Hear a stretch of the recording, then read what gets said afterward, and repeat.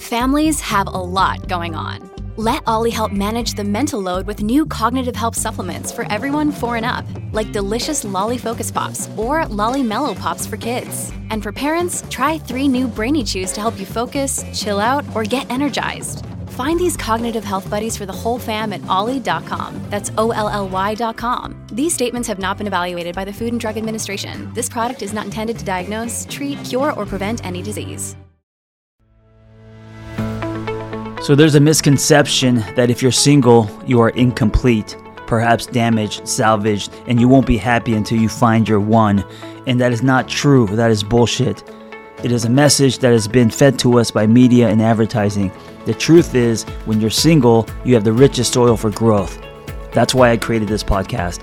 And unlike other podcasts, this one is host-driven, not guest-driven. That means I will be rotating health and wellness experts 3 times a week to give you the giant box of wellness crayons, not just the primary colors, so you can start building a meaningful life.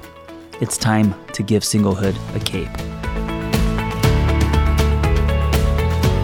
So the host of today's episode, I met through Vanessa, my partner, and she's disclosed this on her podcast and social media, so I will as well. These were the catalysts in her life early years. So Ashley was her therapist, and she also did sessions with Ashley's husband, Lair. So I thought it was interesting to bring them on as host/contributors because they were just such a powerful part of Vanessa's story, and I know they will be for you as well. Okay, Lair Torrent is the author of the book, The Practice of Love, Break Old Patterns, Rebuild Trust, and Create a Connection That Lasts. He is a leading marriage family therapist and a mindfulness-based relationship therapist. A daily OM bestselling author and a contributing columnist at Inc.com. He has been resourced and interviewed by such notable news outlets and publications as NPR, Rolling Stone, the New York Times, and a host of podcasts and radio shows. He is the co-host of the Not Your Mama's Therapy podcast and can be found on Instagram at Lair Torrent, Torrent, holistic therapist. And his wife, Ashley Torrent, is a psycho-spiritual therapist, intuitive medium, and spiritual teacher. She sees both individual and couples, offers intuitive readings, teaches classes in spiritual mediumship, and is a co-host of the Butterfly Effect podcast. The Blue Butterfly Effect podcast, which aims to ground spirituality and explore personal transformation. Ashley believes that as spiritual beings, we are all mediums, channels, and energy healers, but have forgotten our true nature and how to use these innate gifts. She also believes, based on her personal experience as a complex trauma survivor and practitioner, that true healing occurs when we weave together psychological understanding and spiritual practice. She can be found on Instagram at Ashley Torrent, Torrent 29. I hope you enjoy this episode with Lair and Ashley. Hello and welcome everyone to the Single on Purpose podcast. Today, the Single on Purpose podcast has been taken over by the Practice of Love podcast with yours truly, Lair Torrent. I am a licensed marriage and family therapist, and I'm joined as always with my partner in crime, my life partner, my wife, my better half, Ashley Torrent, who is also a therapist as well as an intuitive medium. And today, what are we talking about today, Ash? How we fight. Me and you. Me and you. Let's see how it goes. I have to admit, it feels a little, a little spicy. We can get near that, how's this going to go? Are we going to be able to keep it together? Can you keep it together? Maybe not. Who's the fiery one of the two? Ugh. I'm not sure we know. I'm not sure we actually know that. I think everyone thinks you have the angel wings, and of course you do. But no, more than likely, I'm probably the one who's a little bit more fiery. But they didn't call you Little TNT for all those years for no reason. No. We all have that side of ourselves that can come out, especially when our buttons are pushed. And today we want to talk about how we fight and hopefully give some tips and pointers and some discussions about our experiences and what we think helps us fight better. Because look, I don't know about you. Actually, I do know about you, that when a couple comes in and tells me that they don't fight, that they never fight, I'm like, oh man, that's a problem. That's a powder keg ready to boil over. Actually, I don't think powder kegs boil over, but aside from that, you know what I mean? Oh, I know. I'll remember that one. Yeah, I gotta remember that You did it. You used the wrong word. Yeah, well, I always make fun of her for messing up little colloquialisms. She's famous for saying that she would sure like to be a bump on a wall in that room, or a fly on a log. And yeah, right, so you get the picture. You're on the lam when she's sick. She's not running from anything. She's just sick. She's on the lam. But today we're going to talk about how we fight.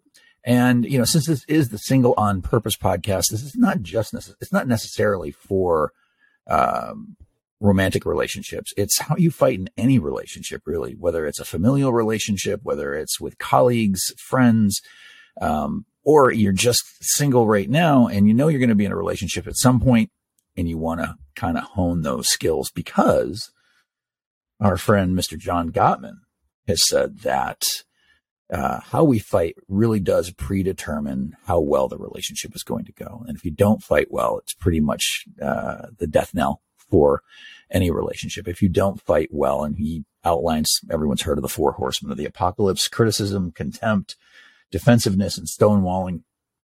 All of those. If you do any of those in concert with another one in that grouping, then he can predict between, I think he said 94% predictability that your relationship is not going to make it. Now, I don't know if that's actually true, but I think by and large it's true. If you don't fight well, it's going to be a rough road, no matter what relationship you're in. Any thoughts on that? Yeah, because if you're not fighting well, you're saying and doing things during those fights that can't be taken back.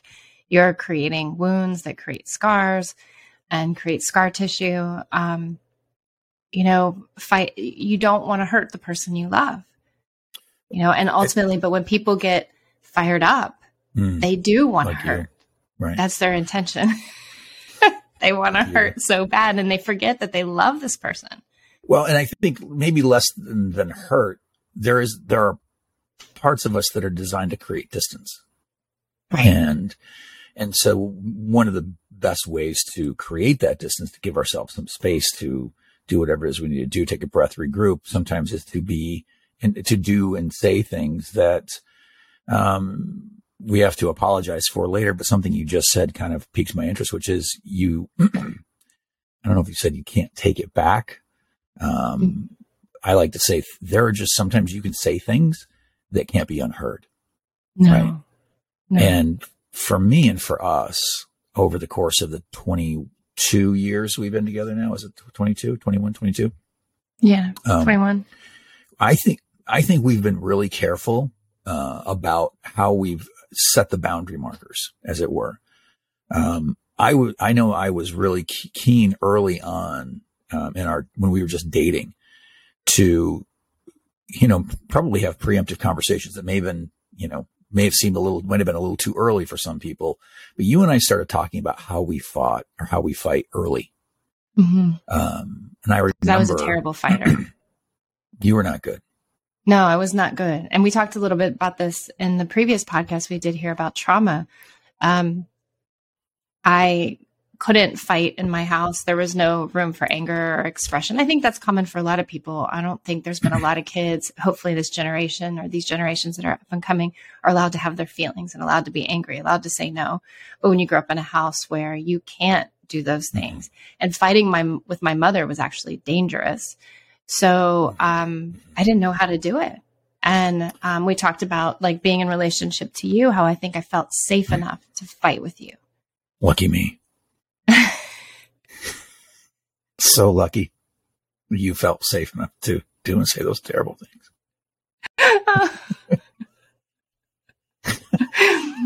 Yeah, I was pretty awful because I would get into blackout rage, like trauma rage, and say terrible things. And also I did the threats, well, maybe we shouldn't be together. And, you know, I can't even remember at this point what I probably said, but, you know, wanting to get a reaction, you know, wanting to be, I think I think there's a power dynamic that happens in fights, and you want to stay in the power position.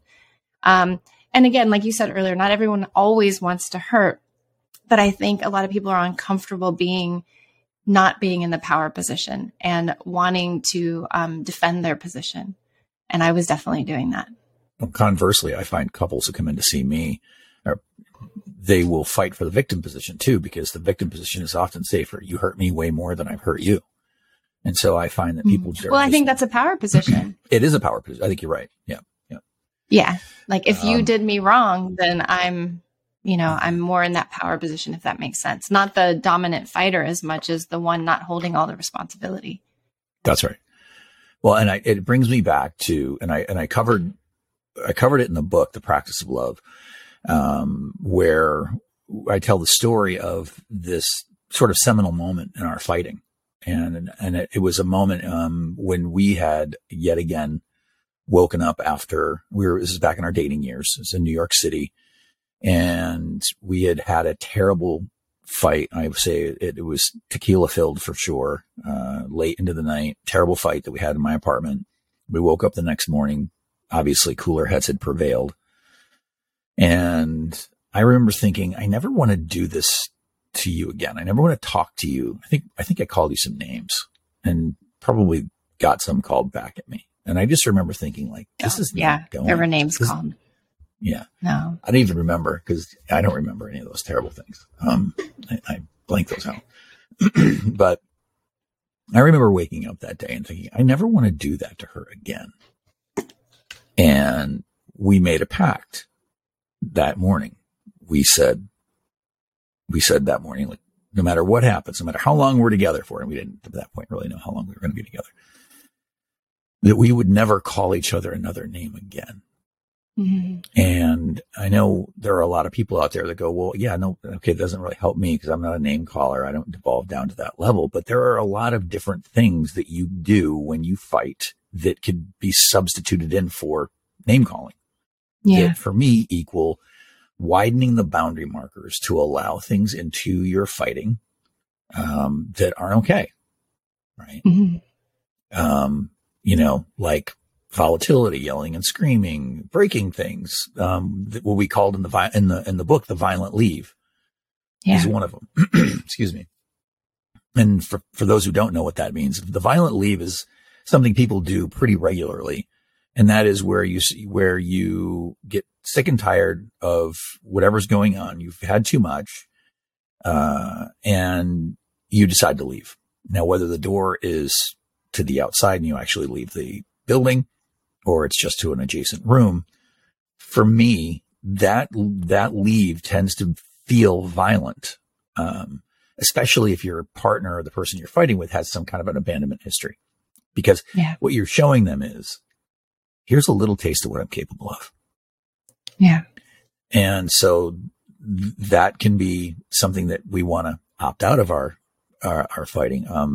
The thing you mentioned earlier, like, that's it, we shouldn't be together. Or for those who are married, I get this a lot with my couples. It's like, well, we should just get a divorce. And the rule of thumb I put in there is you're not allowed to say that unless you mean it. Unless you called a lawyer and you really mean it, you're actually not allowed to use that word. And so what this does is, it starts to bring the boundary markers back in. And that's what we did on that fateful morning, that day, in that apartment. Because I think what we did is we set the tone and said that there are going to be certain things that are allowed and certain things that are not. We made a list of rules. Did we? Yeah. I mean, we didn't write them down, but it was no name calling, no threats, no screaming and yelling. We really, we made those boundaries. And the beautiful thing is we abided by those boundaries. All these years later, we totally honored those boundaries. And unfortunately, I've suggested to couples, make some rules, and they'll agree to it. And then they break it the next fight. And then, it's like, well, we couldn't help it. I lost control. You can't lose that much control. You have to stay in control. And this is where mindfulness comes in. But before we went to that, I wanted to see if you wanted to add anything. Well, just that, you know, we'll get to how we kept the promise, because that's not easy. Like, I'm not shocked that people make the promise and can't keep it. Like that seems like boilerplate couple stuff. But the end product for me was a level of reverence for you from me, in my heart, in my mind. You live in this place, right? Like in that moment, I remember thinking to myself, there are people in my life that no matter how angry I was at them, I would always speak mindfully, that I would be careful with my words, that I would think about the end result, that I would be full of care, or careful, as I like to say, with how I treat them, even when I'm upset, hurt, or angry. And I just don't understand how people put their significant partners in a different category. Like, this is a person that perhaps you're going to spend your life with. Maybe you're just dating them. Maybe you've decided to move in. Maybe you're going to have a family with them. You're going to spend your life. Why wouldn't you choose to put them in that bin of people that you know, come hell or high water, would speak carefully, mindfully with and to? And for me, that bred reverence, right? That you live in this place where I would never speak to you that way. I would never call you a name. I would never just walk out of the house and not, you know, give you a sense of where I was going, or, you know, anything like that, just because I was angry. Yeah, no. And no, I think we did that for each other. I did that for you as well. And for me, and many people don't have this, you know, my trauma is pretty severe, but, you know, I think, let's face it, there wasn't, especially in our generation that I know of, a lot of healthy family dynamics going on. And so when you took the initiative and brought that to me, I was like, yes, let's do that. You know, I was pretty open and excited to honoring anything that was different from where I'd come from. I didn't want a violent, volatile home. I wanted peace, and I didn't want to be hurt, and I didn't want to hurt you. You were the most important person in my life at that time. So I wanted to honor and respect that. And you modeled that for me, which was really helpful. Right. Well, and even beyond, for those people who are saying, well, I don't go to that violent or rageful place, there's that, what Gottman calls stonewalling. That comes in various forms. You don't have to use those terms if you don't like them. This is where people just shut down and go away or disassociate. And that is, even if you're standing in the same room with them, it can still feel like you're not there, or that they've been abandoned. Well, I've been guilty of that. Without even knowing it, shutting down. I've been guilty of all of these things. I don't necessarily think it's different when, you know, if I'm onto what you're talking about, this wasn't because you were upset with me about a particular thing. This is another show, that we're planning. But yeah, so like, it's the love embargo is what we're talking about. Okay. Right. And so this is when things go chilly. And so the fight's not hot. The fight's cold. It's just sort of simmering under the surface always. Right. That's another form that we let these things just percolate. And so we stew on these thoughts and these feelings. And in the book, I talk about the narrative that can be formed. Those thoughts that become feelings, those feelings become thoughts. And pretty soon that narrative this is just who you are. And if we let that go long enough, it's really hard for me as a therapist to help bring people back from the brink of, this is just who you've become. And so the love embargo, we usually think about embargoes as a ban on trade in goods between two countries, as an example. But I co-opted the term love embargo because it seemed that's what was happening with couples for me, is there was this Cold War happening between them where, they weren't necessarily fighting. Like, no one was yelling, nothing was broken, but they weren't connecting. And they were both standing on, the other side of their chilly walls saying, I'm happy to do better when you do better. Right.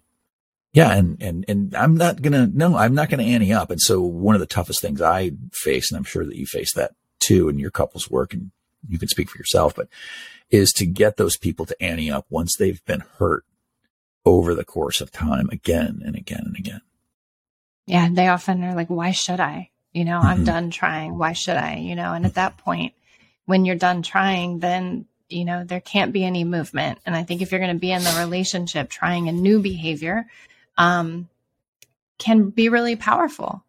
Practicing self-control when you're angry and de-escalating or not escalating and slowing down, it can stop that, that dynamic where you're just in that cycle. And you've talked about this a lot and this moves more into parts where, depending on which part of you is showing up, a lot of couples get stuck in these same cycles, like these defender parts of self, and they're having the same conversation over and over again. So then they just get to the point where they're like, I'm done even trying. Oh, right. Well, when you exist in that defender part, that part of you that's designed, as we talked about earlier, to create space and to not connect because it's safer to do that. And over the course of time, you build a narrative that becomes actually my belief about who you are and who you are not. Then we're in real trouble. That's when we're in real trouble. But I'd like to do a little bit of a deeper dive on this, if that's okay. I'm not necessarily changing course, but I'd like to say that whether we're talking about it as Gottman's Four Horsemen of the Apocalypse, or we're talking about the violent leave, the love embargo, the finger pointing, the name call, whatever it is, the Cold War, these are all symptoms, right? These are all symptoms of something else. And this is where I think things get really important. In a little bit, we'll talk about the different practices that we talk about in the book, the practice of love that help you fight better. But until we understand what we're fighting about and for real, for me, it isn't really a conversation, because it's what Stu Johnson said in her book, Hold Me Tight. She said, therapists and the clients that they serve often are only willing to go to the waterline on this stuff. They're not really willing. Go ahead. Not really willing to what? Go ahead. Not really willing to dive beneath the surface and look at what's actually here, what's actually fueling the fights, right? Like, what are these protector parts fighting for? It's not what we're having for dinner. No, right. I was going to say that I have couples that they're so caught up in the details of what happened. And it's, for me, sitting there witnessing it, it's the same, it's different details, but the same dynamic over and over again, where this one feels hurt, this one feels abandoned. And that's what you're saying is like, and I'm trying to corral those conversations, and get corral. And I've tried to say, it's not about the details. But I would love to hear the story, but for time, we need to put the details to the side. But see, that's the mark of a seasoned veteran therapist who's been in the seat for a while. Because I think at least I'll speak for myself on this. When I first started out, I would get caught up in those details and try to find out, we have to figure out who's right and who's wrong here.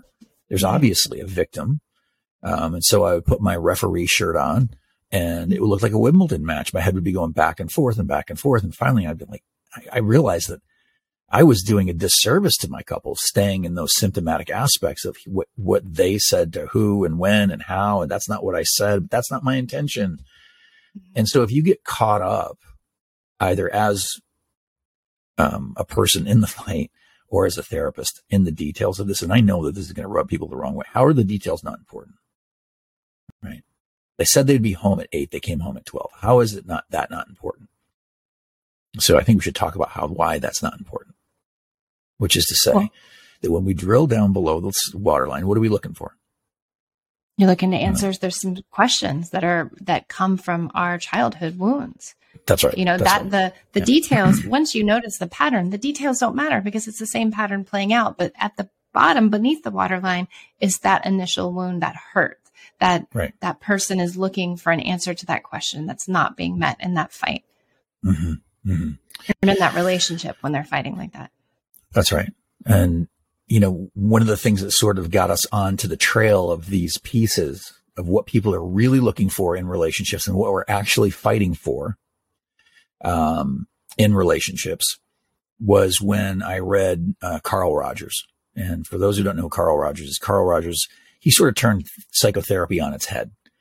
He was the first humanistic therapist, I believe. He was the one who sort of spearheaded the humanistic movement that moved away from essentially psychoanalysis and sort of made emotionality important. And looked at, he said, when a client comes to the door, they are looking for unconditional positive regard from your therapist, because that's the thing they didn't get. And so for me, I was like, well, what the hell is that? Right? Because it's going to probably be different for everybody. Right. And how does it show up in the room? And so I started watching myself, listening to you, because I'm privileged to a large amount of your process around your childhood wounding. And then I looked at my couples, and I was able to distill it down to 4 things. We are asking in a relationship, and in every fight, I don't care if we're fighting over what we're having for dinner, or how we're parenting the kids, or why the sex is bad. We're fighting to know whether I need to know that I'm loved, that I'm safe, that I'm enough, and that I matter. Am I loved? Am I safe? Am I enough? And do I matter? What are your thoughts on that? Well, and I think that they are all important, but I think we each have one. When you distill it down, I think we each have one that's very, that's just this primal wound. Like for me, mine is, am I safe? You can tell me you love me all day, and that's awesome and wonderful. You can tell me that I matter. You can make me feel good enough, all those things. Mm-hmm. But with my history, you could, not anymore, but with my history, anyone can do all those things and then turn into a monster at any point. So I was constantly looking for safety and constancy and consistency within our relationship. And by you demonstrating those things, I felt safe. Yeah. But look, I unwittingly did some of that day on in that apartment when we reset the boundary markers, because I was like, okay, I'm not going to get crazy with her. I'm not going to yell at her. I'm not going to call her names. And those are all things that inherently make someone feel unsafe. But given, I like to say, for people who have childhood wounding like yours, the people who were supposed to love you the most in the world didn't. The people who were supposed to be the safest in the world weren't. And so the world becomes an unsafe place. And in that trauma, and the fires of that trauma is forged the wounded child within. And yours is significantly unsafe in the world. Or at least it was. I don't think she is so much anymore. Getting so much better. But I think people can, even if they didn't have the kind of trauma that I did, I think people can even understand. Often, I have a client list of people that didn't feel safe or didn't feel taken care of or honored by their parents or their family of origin. So these questions are wide open for a lot of them. I think they come into therapy looking for answers to these questions, and they don't even know it. Well, that's the thing. You don't even know it. You don't, because you're thinking it's all this topical stuff of why things aren't going right in your life, why I can't find a person to be with. Why do I push people away? Why do I never feel like I'm enough? Or why is there not enough love? Those all end up being symptomatic pieces. And so when I get people, whether they're individuals or couples, they come in and they start to do the deeper work when they dive down below that waterline that Sue Johnson talked about. Then what we get to is, and I ask those questions early, and I'll say to them, just listen and try not to think. I'll say, just feel into your body as I say these things. Am I loved? Am I safe? Am I enough? And do I matter? And I say it sort of like that. And then I'll say it again real quickly. And invariably, I'll see the waterworks start, right? Because people succumb to emotion often in the therapy room for many, many different reasons, but not the least of which is when you hit their truth button. And when someone finally hits that button of like, holy shit, you see me. You see what I'm really doing here. Now, that's as a therapist. Can you imagine if your partner can look beyond the warrior self, the defender self that's doing and saying things that they're going to have to apologize for later? If they can then peer behind that warrior self and go, hi, how are you, little girl who doesn't feel safe in the world? Right. I think I was fairly adept at that once I figured it out. Absolutely. Yeah. You've been very adept at it. It's one of the things, I mean, again, and you for me safety, as well, by the way. Yeah. Safety for me is, talking about things like, not recreating those kind of bad fights, setting boundaries like that, fighting for a different reality, a different life together. But being constant and consistent and, acknowledging me in that way and acknowledging that you saw that and that it was important to you, so important. And I do think that when I'm talking to you, or even if we're in a fight, I'm trying to look for what's underneath. And one of the things I know about you is that when you're scared, you get angry. And knowing that has been so helpful to me, because when you're angry about, it could be whether we're in a fight or sometimes when the kids are sick, I can see you getting tense and I know you're scared. Yeah. And that is me using my, being empathic or, empathetic to the fact that you're really scared underneath that fiery outside, right, But it's easy to get tangled up in the fire, because that part of me does and says things that aren't awesome and, probably need to be apologized for later. They're not particularly, I tend to bark a lot. But it's when I'm scared, right? When I feel the vulnerability of particular things, especially, I think I've gotten better with the kids. Like I don't get mad at them, but I would be like, oh, no. I just know, like, if they're in the other room and they're sick, you're coming to me and I can feel that tension in you, because you're scared, or like I can feel when something makes you angry, if we're in a fight, I know you're scared underneath. That's the thing that I've come to understand. And so if I can go even farther down below, what is he afraid of? Then I can have compassion for you, because I know underneath there is a boy who was abandoned. I know you had your own abuse as a kid. There's stuff going on there, and it's not my job to speak for you, but I can hold a softer place for you, because I know you have these questions that you're answering as well. Right. I think the other question for me beyond safety, and that was also news to me, that like, man, I got a couple of them. I thought I only had like one, that I matter. Yeah. That was, from childhood wounding as well, but that I matter in the world.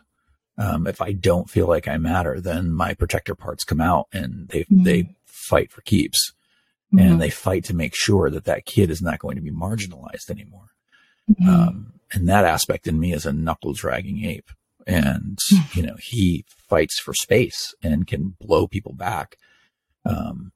I remember in the dog park in New York, you were like, you're the only person who can suck the energy out of a dog park. And we are outside. And it was true, because if I felt like people weren't, minding their animals, and that I didn't matter and my dog doesn't matter, then I would make sure that I felt like I mattered. And that's what I was fighting for. Right. But you've always been able to and this is also, we should probably say this. It's not that anyone else is supposed to heal your stuff, right? Like, I'm not healing your stuff. I simply hold space for you to do that healing on your own. And I don't create more wounding by constantly scaring the crap out of you and making you feel unsafe in the world, right? Well, that's so important, because I'm not healing you, but our relationship is a culture and an environment. Like I like to think of it, we're creating an environment together. And I want this environment to feel safe to you. Like I don't want to mindlessly, say or do anything that's going to trigger those old wounds. I mean, it's just unnecessary suffering. I think it's important to be very thoughtful, to be very kind, compassionate when someone's struggled, but also I just would never want to treat you like that anyway. Even if these weren't your wounds, I would never just want to be careless with you. Go ahead. I just had a thought that you triggered a thought in me, and I don't want to lose the thread, but like, if I'm busy fighting for myself in our relationship to know that I'm safe and to know that I matter. Another day is here, and you're ready for it. What to wear? Check. Breakfast, lunch, and dinner? Check. Planning for what's next and how to save for it? That's where Bank of America can help. For your financial to-dos, Bank of America has experts ready to help get you closer to your goals. Get started at one of our local financial centers or 24/7 in our mobile banking app. Find a location near you at bankofamerica.com/talktous. What would you like the power to do? Mobile banking requires downloading the app and is only available for select devices. Message and data rates may apply. Bank of America NA, member FDIC. When you need mealtime inspiration, it's worth shopping Kroger, where you'll find over 30,000 mouth-watering choices that excite your inner foodie. And no matter what tasty choice you make, you'll enjoy our everyday low prices, plus extra ways to save, like digital coupons worth over $600 each week. You can also save up to $1 off per gallon at the pump with fuel points. More savings and more inspiring flavors make shopping Kroger worth it every time. Kroger, fresh for everyone. Fuel restrictions apply. I don't have time to heal. No. Right? Like, I'm in all that. I'm, again, not asking you to heal me, but if I'm constantly having to fight for that ground of, I need to know that I'm safe, and God damn it, I need to know that I matter, there's no time for me to pull back and ask those questions of like, do I matter? Am I safe here? If I don't feel that way with you, then I'm still fighting and still in that wounded self in my protector parts. Yeah, you're still recreating your childhood in ways. You're in an environment with participating in relationships that just continue to trigger those wounds. And, I think relationships, whether they're friendships, whether they're a therapist relationship, whether it's a partnership, having children, I think these are opportunities for us to heal. Like you're saying, they're opportunities for us as the therapist or the partner to create an environment, not like, I have to create this environment so they feel safe, but to just do loving, mindful things that create a loving environment so that we can all heal together, that we can be the best version of ourselves. That's right. With my clients too, like I want to create an environment that's for healing. As your partner, I want you to be able to do deep dives because you feel safe enough in this relationship. You're not worried about me leaving you or threatening you or saying shitty things to you. You don't have to be on guard. That's right. And that means you can be vulnerable and you can also receive love. I think that's a great point. But it also dovetails on that old sort of therapeutic model that you never want to do your client's work for them, right? You never want to take their autonomy. You never want to do for the client the thing that they can do for themselves. And I think that as partners, as friends, as people we see struggling, we call it holding space. And a lot of people are like, what does that mean? It means knowing that your partner and you have everything inside of you to heal yourself.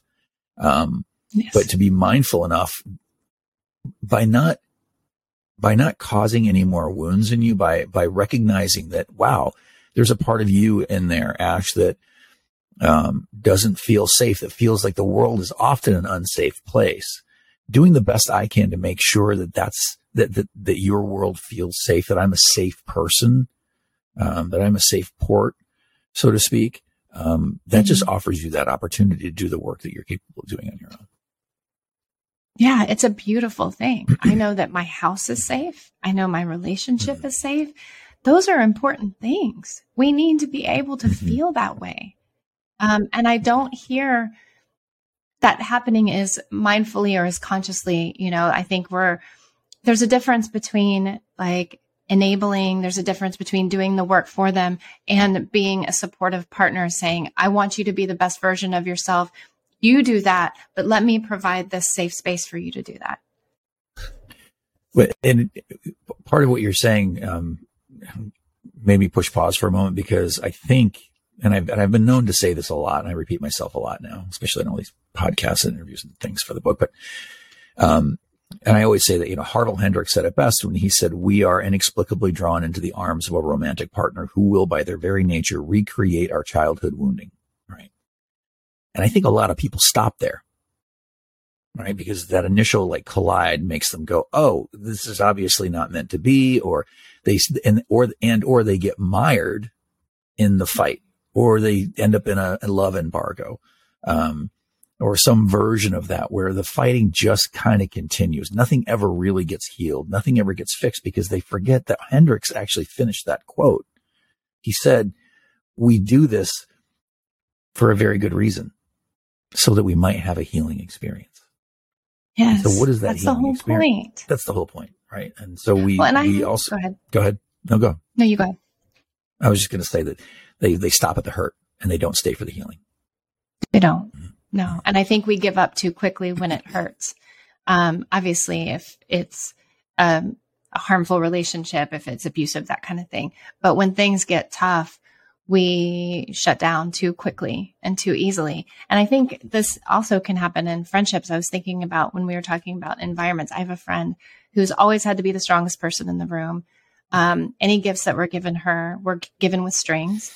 So, I'm not doing her work for her, but it's very important for me to be a constant and consistent person in her life, that she knows that I could give her something or bring her something and there's no strings attached, that if she needs a person to talk to, that I will show up and listen to her, and she can not fall apart, but have her feelings or maybe fall apart, and I can hold space for her because she's never had it. And that's important to me as her friend because she doesn't have a lot of those relationships in her life. And, I appreciate the same from her when she sees me in that friendship, and she provides that safety as well. So it's in that you're making her not only feel loved, you're making her feel understood. Yeah. Sorry, I interrupted.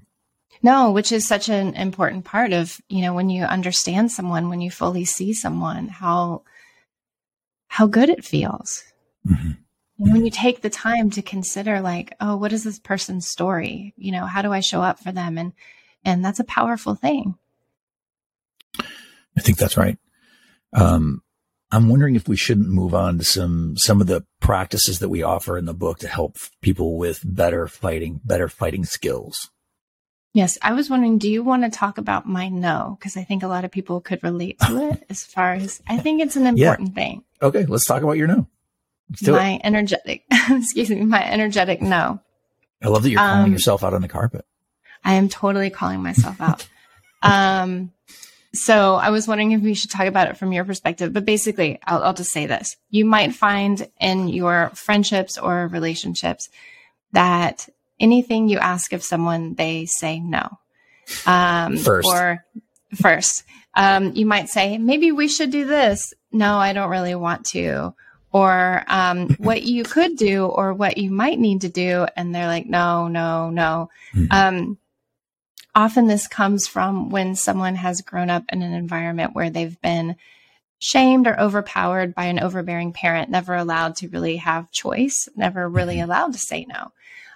So the person often grows up and ends up saying no to even things that are good for them because it's power. It's empowering to say no. No is such a powerful word. And if you've never been allowed to say it, it feels so good to just be like, no, you get 2 words out of your mouth. No, not for me. So, well, when the most powerful person in your life, a parent, constantly steals your autonomy, then the natural human need is to create some kind of space. And so your point's well made that you will even say no to good things, or they can, people who grow up like this. Yeah. Yeah. And that certainly happened for you. Mm-hmm. Yeah. And so, and it's come up in our relationship. It's better, but what was your experience of it? Because I think there are people, we hear this a lot. I have couples in my practice where they have a no. They defeat their partner in every situation. I don't think you do that.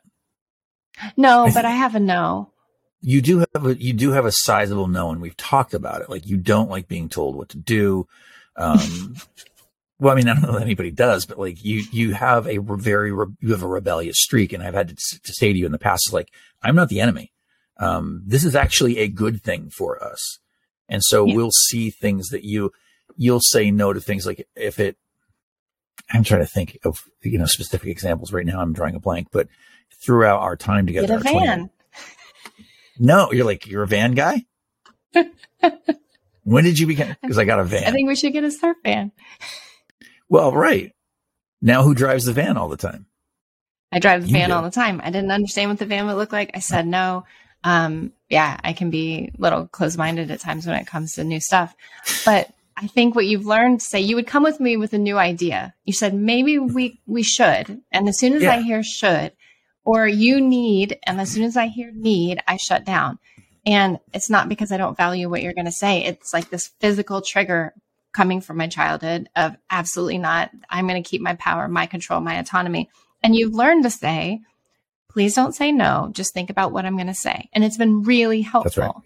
So I'm bringing this up because I know couples whose partner says no or defeats them around every corner. No, that's not true. No, that's not right. No, I don't want to do that. And the person just feels like they're in a room with no windows and no doors.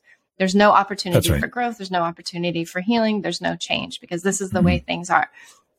And I bring this up because I think it's important to understand that that person is probably saying no because it's a place of power. So how would you say that someone could navigate that? Well, first of all, you bring it out into the light and talk about it and say, this has been my experience. And they'll probably say, no, that's not the case. But, right? Because they have to know that's actually, this has been my experience. And that it feels to me that when I bring anything to you directly, I can't do that, right? It's an immediate shutdown. So I find myself doing these end arounds, or you'll find yourself trying to make it out. Like I have this all the time where people say, well, I have to make it out like it's their idea. And like, who wants to do that dog and pony show? I should be able to bring good and bad ideas. I like our relationship is like the great marketplace of ideas. Some of them have been amazing, like a surf van.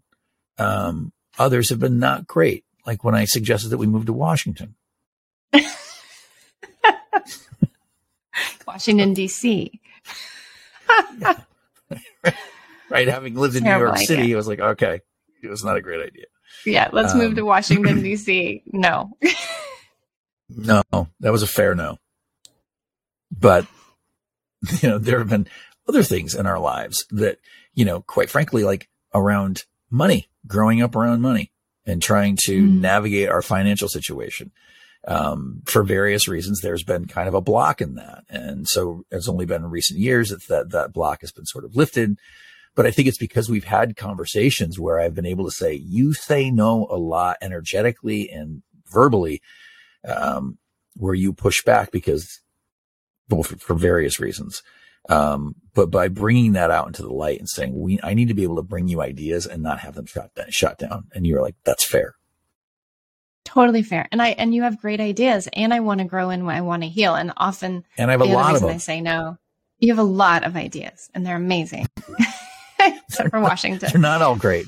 They're not all great, but I have a lot of them. But the other reason is, the reason I say no, which I totally lost my train of thought, but anyway, I can't remember what I was going to say, but if you have a partner, no, it's okay. If you have a partner where you feel defeated, this is also an important point. People who say no, it's this powering of defeating the other person, and they often can't feel their anger. So what you might notice is you end up wanting to exploding, but that's actually your partner's anger. That's the partner's anger that can't actually express, because all they can say is no, no, no, and defeat you. And it's just a really good dynamic to notice that, okay, there's something you can do about it here. I think it's more common than we realize. And that if you can bring it to their attention gently, like saying, you may not agree, and please understand I'm coming from this with a place of love, but it feels like I feel defeated around everything. Or I feel defeated around a lot of things in conversations, not everything. And that's right. And I think this type of behavior can bring up a sense of feeling trapped and a lot of resentment. And it's also something that fuels some pretty nasty fights that I've seen in the couples that come into my practice. But in the interest of time, I think we should talk about how to fight better. And, yes. I go no further than the 5 practices that we offer in the book. The practice of mindfulness, looking at the parts of you that show up, the story that you're telling about your partner, choosing your partner, and personal responsibility. If it's okay, I'm just going to run through them quickly if you want to stop me or talk about any one of them. Okay. So we've all heard about mindfulness, this idea of, paying attention to your thoughts and feelings on purpose. Well, how does that help us fight better? Well, for me, when we practice mindfulness in our relationships, whatever kind of relationship it is, we get ourselves out of our knee-jerk reactions. And that's one of the things that fuels a lot of fights with couples, right? That's where you find defensiveness. That's where you find contempt and criticism. That's where you'll find the violent leave. You'll find volatile arguments. When you are in knee-jerk response, you have a thought, you have a feeling, and boom, you fire off. Mindfulness allows us to take a mindful breath, to titrate the nervous system, to ease ourselves, to feel our feet on the ground, and notice what we're thinking and feeling, but not reacting from that place. And so when we practice mindfulness, as it's explained in the book, we can practice to love our partners better. When we are more mindful, we can also look at the part of us that's showing up.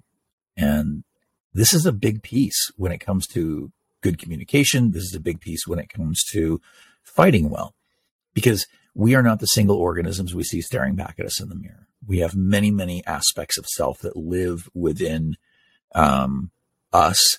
And when we feel triggered, when that wounded child is bumped into, when we don't feel loved, when we don't feel safe, when we don't feel enough, when we don't feel like we matter, guess who shows up? It's that protective part of self. And it's like, if you're trying to connect with your partner while you're in this part, it's like being in the wrong app on your phone, right? You need to be able to change out of that. In the book, we talk about how you can do that. But suffice to say, if you are in your protective aspect of self or in your wounded child, you are not going to fight well, right? And what's more is, if you spend a lot of time with these sort of simmering fights and you start feeding this narrative, this is practice 3, you have to look at the story you're telling and you have to ask the question, is this fair? Is this a loving narrative? Is it compassionate? Is it empathetic? Is it understanding? And very often when I have people, including myself, run through these pieces, I'm like, no, this isn't fair. This narrative that I'm telling about her is not compassionate. It's not empathetic. It's not even totally true. But if I don't ask that question from that mindful place, I will steep myself in a narrative about you that creates a reaction and creates discord, right? Can I say something about narrative? Yeah, please. Mm-hmm. One of the things that really helps me in the narrative is the idea of generous assumption. I think that phrase or term was coined by Brene Brown, and I really love it. And it reminds me of something you said to me years and years ago, which I might have already said before, but you said, when do I stop paying for what those assholes did to you? And when do you start seeing me for me? And that was an important moment to really recognize, it was a true statement. It was important for me to recognize how constant you've been, right? That you're this consistent, constant person. You're compassionate. You're gentle with me. You're very honest and very direct.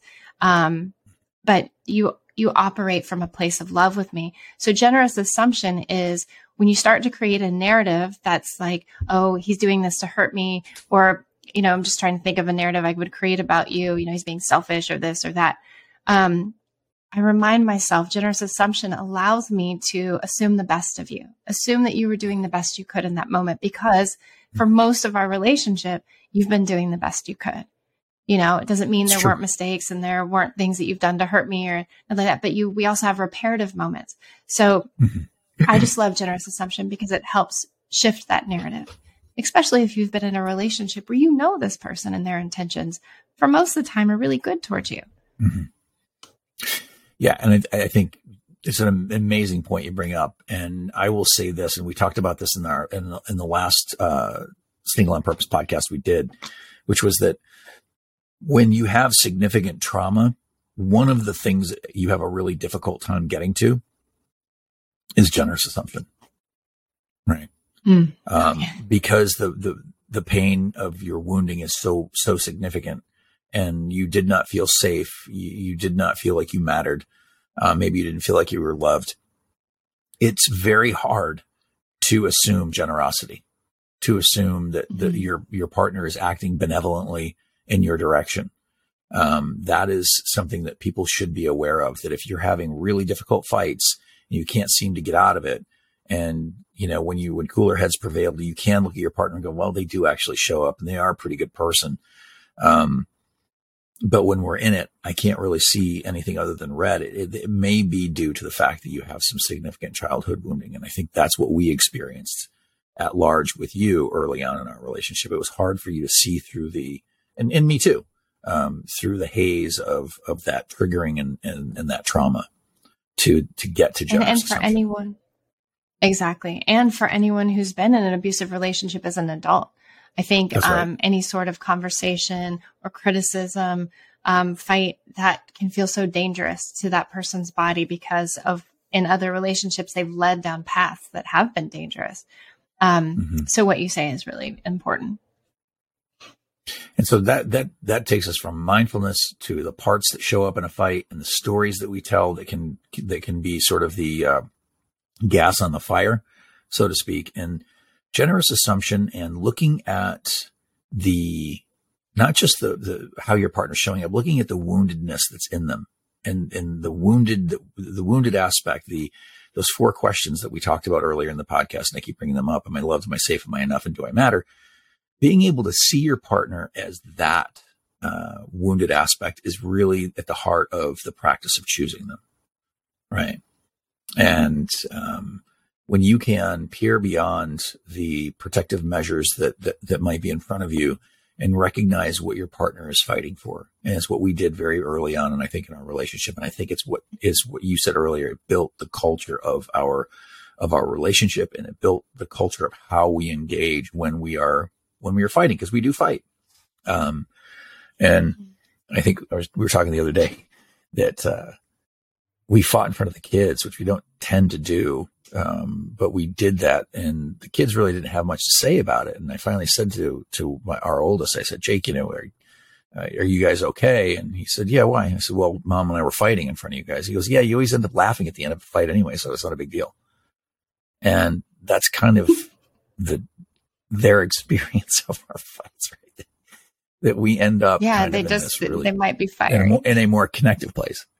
Mm-hmm. They might be for a minute, but we end up coming back together because of this practice. And it brings us to the 5th practice. And I think it might be the most important one for me. And that's personal responsibility. And maybe you have a few things you want to say about personal responsibility. I know that I find personal responsibility incredibly sexy. It is so sexy. I just like, if someone takes responsibility for the way they have hurt your feelings or hurt you, or for what they've done, or something they forgot, or whatever it is, it is like a breath of fresh air. And like you say, it's a panty dropper. It just boils down to owning your shit. Yeah. It's a panty dropper. That's right. Well, it's not anyone's first go-to most of the time. And I like to say it's the last practice, because if it was the first one, no one would buy the book or come to my practice, because no one likes personal responsibility. It holds space with blame and shame. And so owning your shit, and also tends to, and this is the thing that really fuels a lot of fights. Personal responsibility and owning that I hurt your feelings when my intentions were anything but that. That's really hard, right? When you say you didn't said this thing, and I was like, well, that's not what I meant. That's not how I meant it. That's not, I'm a good person. I would never do that. I love you, right? I would never do that. It's really hard to then look at you and go, well, you're having a feeling, and I should probably speak to that less than speak to my intentions. We can talk about my intentions later. And this is the really difficult one for most people.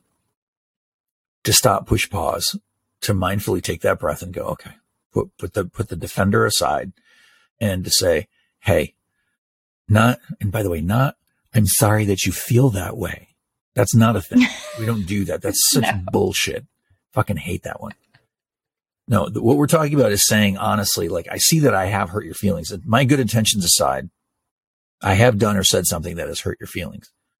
And so for that, I'm going to empathy, compassion, understanding would say, I am so sorry that anything I did hurt you, that thing that I did or said hurt your feelings. That we can talk about my intentions in a minute, but are you okay? Mm-hmm. And this is when the cyclical fighting stops. And this is when, validation happens, right? And this is when people begin to peer beyond the veil of personal responsibility, and you see the freedom that's there. It's the height of emotional intelligence. It's not losing ground. It's taking the higher ground. I know I've talked a lot. No, it softens everything. No, it just softens the moment when a person just finally stops going into the details and telling the story, and they just say, wow, I could see why you felt lonely there, or I could see why you felt hurt, or I could, when you just have that empathy, I can empathize with you. And then the person can go, okay, thank you. Now I can take a breath. You can take a breath, and we can continue the conversation, but it does de-escalate. It changes the whole dynamic. And so those practices, that really do de-escalate the fights and make, not only that, like I find that our fights are actually those difficult moments that were formerly polarizing. When you use these practices, actually have brought us closer together. Yeah. Right. Because when you really dive beneath the surface of what you're fighting about and you really get to what's underneath, you learn to understand your partner in a way, because you're not constantly fighting the thing that they're saying. You're trying to understand what they're trying to convey. Mm-hmm. And so you get to know them on a deeper level. And I think people feel more intimately connected to when you're able to do this, as strange as that may sound. That's why I think not fighting is not healthy, for many reasons, but not the least of which is this Yeah. And if I know that underneath whatever's going on, you're hurt, it doesn't excuse whatever's going on, but I know that if you bring something to me and if we get into it, underneath, we're both feeling hurt. We're both either feeling misunderstood or there's a need not being met. And when I say need, like maybe it's connection or, connection, conversation, time, physical touch, whatever it is, but there's someone's triggered or feeling hurt, feeling one of those questions that we talked about. And when you get to that, it's just a softer way of being. And so again, don't be afraid to get into it. If you are using these practices, those formerly polarizing moments will actually become galvanizing moments. And I'm kind of conscious of the time. I want to see what your thoughts are about wrapping things up. I think that's great. I feel complete. Okay. You feel complete? Oh, wonderful. Okay, good. And we can end now. So for the Single on Purpose podcast, this is the Practice of Love podcast, talking about how we can fight better. My name is Larry Torrent. I am author of the book, The Practice of Love, and you can find Practice of Love on Amazon or wherever finer books are sold. You can also find me at am I the Holistic Therapist or Larry Torrent Holistic Therapist? Holistic Therapist. Larry Torrent Holistic Therapist on Instagram. Ash, where can we find you? Instagram at AshleyTorrent29 or AshleyTorrent.com. And don't forget about the Blue Butterfly Effect podcast that you have with Blue Butterfly Millie. Effect podcast with Millie Murillo. Yes. That's right. Yes, I always butcher her name. I hate when I do that. Okay. You have to roll your R's Signing a little out. bit better. You got it. All right. Thanks. Love you. Bye. I hope that episode was helpful. Hey, listen, if you want to share your singlehood journey, if you've gone somewhere and come back, if you have revelations and wisdom, please share your story. It's going to help other people. Nothing makes us feel more connected than hearing other people's stories. So just send me the audio of your story, and you can just record it directly from your phone and email it to theangrytherapist@gmail.com. Also, if you want our Single on Purpose newsletter, go to singleonpurpose.life. That's singleonpurpose.life. You will get tools and articles and other people's stories, and also Zoom links to private gathers. So if you want to join our community, go to singleonpurpose.life. Thank you for listening. Be well. We hope you tell a friend. So I'm a divorced 54-year-old single female, heterosexual. And I must say that your content brings me hope that I'll find the love that's right for me someday. But it also reminds me that I don't have to be in a hurry and I do not have to settle in order to have that. What I have learned is to love me so much that it's kind of difficult to have the tolerance or patience for another person in my life who's not the right fit. But I've also learned that having platonic male friendships can be just as gratifying as romantic relationships, and that my friendships, my family relationships, even casual acquaintanceships enhance my sense of self-satisfaction. And I feel whole at this time in my life. At 54, I'm still open to romantic love and a lifelong companion. But in the meantime, I'm loving just learning and dating me. And I'm a fantastic freaking person. Hey, thanks for listening.